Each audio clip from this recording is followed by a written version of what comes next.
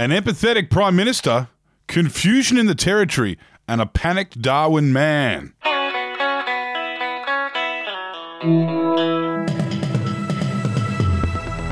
Yes, that is what's coming up in your Daily Batuta for Tuesday, the 29th of June. We are coming to you from a part of Australia that isn't yet locked down, yet being the key word potentially there.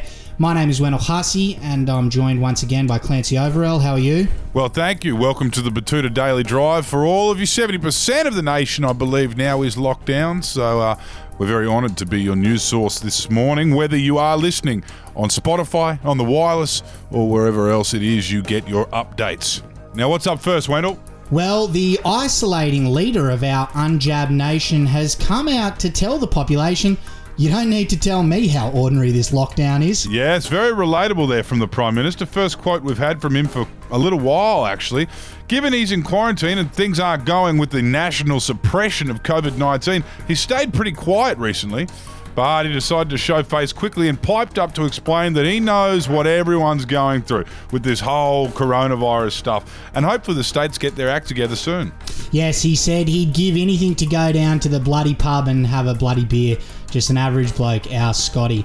To the top end now, and the Northern Territory Chief Minister has clarified that when he says face masks, he doesn't mean the ones that they use on kids. Yes, bit of confusion in Greater Darwin. Michael Gunner, the Chief Minister, has come out to explain to the capital city residents that he wanted them to wear surgical-style face masks, the type that you wear during bushfires, after people mistook his public health measures for requiring those spit hoods they put on vulnerable kids in youth detention. Yeah, easy mistake to make, I guess.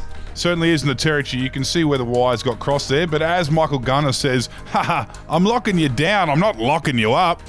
Staying in the Territory now, and a Darwin man that panic bought 8 slabs of beer has revealed he fears it might not be enough as the lockdown extends. Yes, poor old Dwayne Spears is freaking out.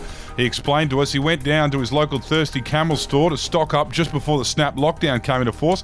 However, now that it's been extended to Friday, he's worried about being left high and dry. Dwayne says he'll be rationing it out as best he can, but he holds grave fears for the next few days. Scary stuff. Our thoughts are with him.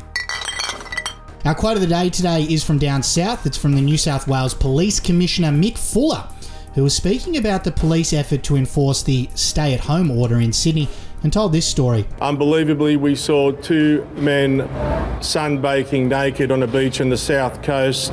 They were startled by a deer, ran into the national park and got lost.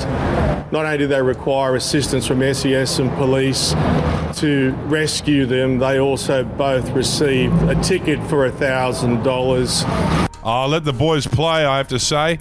They weren't harming anyone. They certainly weren't harming that deer. Yeah, just a bit of fun. Anyway, that's all we've got time for today. Stay safe, stay sanitised, and we'll talk to you again tomorrow. Hooroo!